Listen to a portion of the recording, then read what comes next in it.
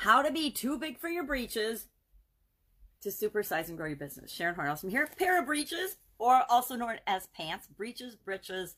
A couple hundred years ago, that's what pants were called. They were called britches. Get your britches on, get your pants on. Now, being too big for your britches back in the day meant being overly confident, conceited, full of yourself, all puffed up, like the idiom we talked about a month ago, stuffed shirt, being so full of yourself and so full of self-confidence and self-worth and overconfidence sometimes that you're a stuffed shirt. Now, sometimes we're just too big for our breeches because we've been locked down in COVID, or we've been eating too many sea salt caramels. But other times or we're not getting enough exercise. Other times we're too big for our breeches in terms of being overconfident, acting in a way that other people judge, and it's always other people judging, right? Is too much, too confident, too over the top. Now, maybe you've experienced this. Maybe you've been told you're too big for your britches, or you're acting out of place, or you don't know your place. Has anyone ever been told, hey, you don't know your place, get back in your place? Hate that. It's like, put me in this box and keep me there. So how do you know if somebody is actually authentic and really who they are and they're confident, versus they're just dressing for success, or dressing for the job they want, or dressing for the part, or acting all puffed up and phony and acting as if they've got all this confidence, but they really don't? How do you tell the difference? Well, the biggest way is looking at people's body language, looking them in the eye, looking at their facial expressions, looking at, are they sweating on the brow? Are they slouching their shoulders? But checking out their actual physical body language, because somebody can dress up and look really fancy and write a good game, right? Maybe you go to someone's website and you interview them off their website, and they look so professional and so amazing, and you meet them in person and you're like, whoa, total mismatch. That's how I describe authenticity. If the person that you see and the way they're presented matches who they really are all the time, that's authentic. So have you ever been told you're too big for your britches? I've actually been told I am too big for my britches. I remember in college, there's always a teacher or a person or a relative or a friend or a social acquaintance, even a stranger, that feels the need to judge and put other people in their place. I remember in college, we went to college, and there's always a professor who feels like it's their job to beat down their students and only give so many A's, be super duper hard on them. They teach you one thing and they test you on another. Anybody had any of those experiences?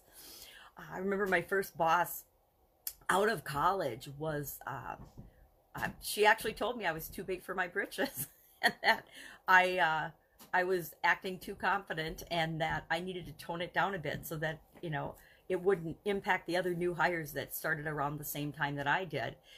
And it turns out she did everything in her power at every opportunity and every turn to put me in my place where she thought I belonged, to pound me down and beat me down and try to undermine me in that job and location. And we ended up finding ways to work together, because I was like, there's no way I'm letting one person ruin this experience and this opportunity for me. And then later on, it was probably 12 years later, we ran into each other again, and I was the vice president of a label printing company, and she worked for the manufacturer that we had both worked for, but in a different location. And she was buying our labels, and so we crossed paths and ended up working together again, and it was a great relationship. We worked much better as peers than we did as boss and subordinate. So sometimes people think that we're too big for our britches, but it's other people judging us. The only person that can really decide and know if you're too big for your britches or not is you. This idiom is actually a couple hundred years old, and it came from and was first published in 1835, although it had been popular before that. Davy Crockett actually used it and wrote it in something that he wrote called, I think it was called Tour to the North and Down East, or something like that. I've never read it, but that's where it was actually first published. But oftentimes we are treated like, or we treat other people like they're too much, or they're not in the right place. And I guess my question is always, who am I to judge? Who am I to judge how other people behave? But there's always a clear way to find people that are authentic and real and bring them into our organization, and to I guess always treat people the way you want to be treated, right? Isn't that just an easy rule of thumb? And remember, we will be judged, but it's not for us to necessarily judge. Yeah, if you're hiring somebody, you get to decide if you're going to hire them or not. Are they a good fit for your organization? But how do you know if somebody is really confident or if they're just putting on a facade? If you've ever been online and looked at marketing or online marketing, you see a whole lot of fake, not authentic, basic lies presenting material and capabilities in ways that people are faking it till they make it.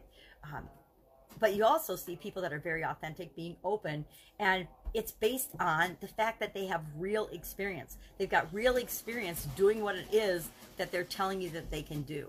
And they can demonstrate that pretty easily through stories, testimonials of people that they've worked with and helped, organizations and things and accomplishments they've had. They can list those off very easily if they're the real deal, if they've really had experience, if they've really done the things that they're confident in, that they've, hey, I've done this for another company. I am 100% confident I can do it for you. I've done this for 6 companies. Boom, boom, boom, boom, boom. Here's why I am confident I can do it for you. There's a big difference in that than there is in the person that says, well, I've done other things similar in the past, therefore I know that I can do this too. Well, that's true, but sometimes you want a proven track record. You want to bring people on board that have already proven that they have the ability to do what it is that they say they can do. All right, I'm getting off track. I'm thinking of people putting other people down, because that was our challenge for the fun challenge today. It was sometimes you need to put people in their place. And I'm like, no, not necessarily. So I would love to know your experience with this idiom. Has anyone ever told you you're too big for your britches? Has anyone ever treated you like you're too big for your britches?